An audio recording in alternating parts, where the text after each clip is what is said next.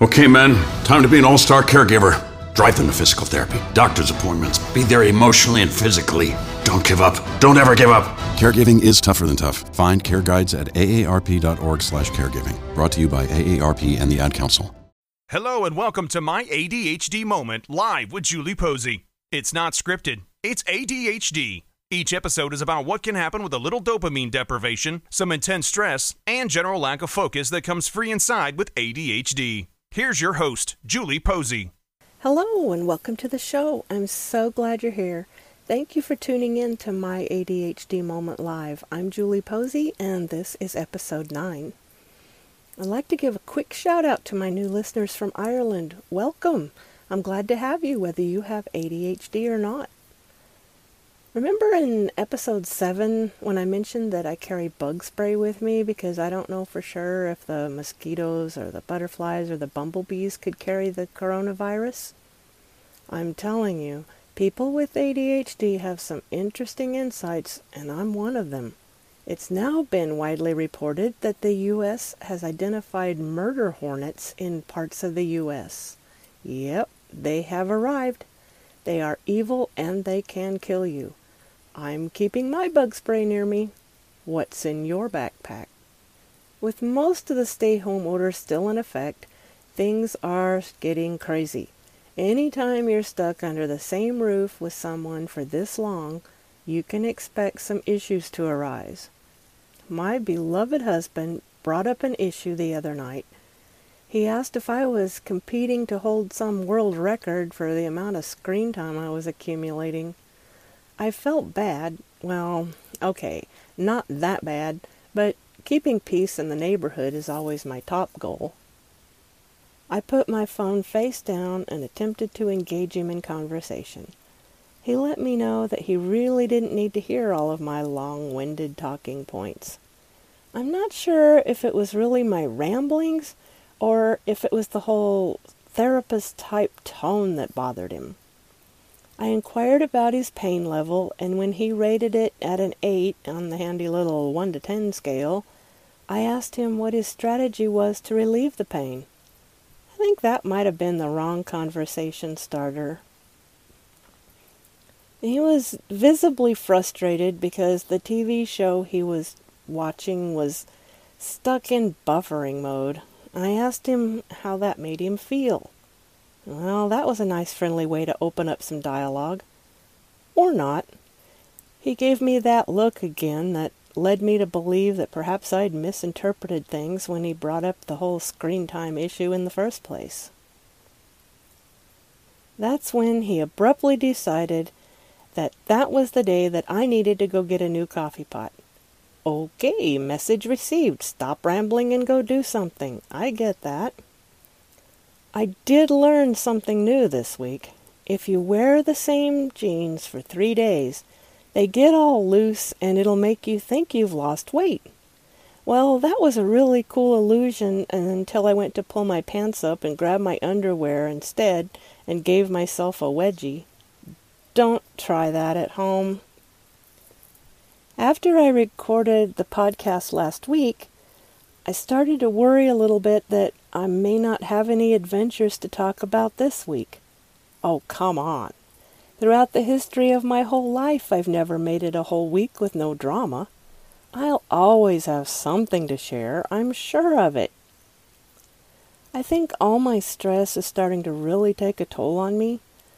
There's definitely not a shortage of things going wildly wrong. Why can't I have a caregiver? Because they wouldn't be able to handle my level of difficulty anyway. One day on the job and they'd be too scared to return for more. Unless I got one who wanted to be entertained, that could work. Maybe someday. So the coronavirus economic impact stimulus payment came in the mail. It was made out to both me and my husband. Now, I think that's really dumb in the first place, but I don't write the checks and I don't make the rules. The first mistake I made was using the phone app to make the deposit into my bank account. I use that app all the time and I've never had problems. I don't even think I've been to a bank in about 5 years. With all of my husband's health issues, I was advised that I needed to have my own bank account. So it would save me headaches later, they said. Well, I'm having the equivalent to a triple migraine right now. Within minutes, the deposit was rejected because my husband's name was on the check, but not on the account. Ah, la, la. I called the bank, and they insisted that I bring my ailing husband with ID to the branch office to make the deposit. I wasn't happy, but once again, I don't make the rules, I just obey them. They don't care that I have a durable power of attorney. They don't care that he signed the check. And they don't care that he's in pain, he has cancer, and he's blind. That makes no difference in banks and places where it's more convenient to ignore those kinds of things. So we arrived at the bank, and drive-through ATM tellers were the only option. Nobody was working the lobby due to the COVID-19 restrictions. So I patiently waited in line behind all the other vehicles. That's fine, I'm used to waiting these days. Then came my second mistake. I didn't understand how the whole talk to someone live thing was supposed to work. Somehow I expected screen prompts to guide me. Wrong. Before I even realized that nobody was going to appear on the screen to talk to me, my deposit was made. Made wrong. Again. I went and parked my vehicle and I called the bank. They told me to return to the ATM teller and tap the screen. Now, something about being at a bank, wearing a mask, and tapping on glass made me feel just a little sketchy. Oh well, I did as I was instructed, and after quite a lengthy wait, this nice man showed up on the screen in front of me. And I said, "Hello, son." My husband moved around in his seat as if to give me that nonverbal message that I was being condescending toward the young teller. I tell you, I was not. Son was his name. He instructed me on how to scan our IDs, and I did that. He then left briefly, and then he returned. He let me know that my deposit would be rejected once again. Since I didn't do the whole procedure in proper sequence, it complicated the whole deposit process. I turned the whole system upside down and inside out.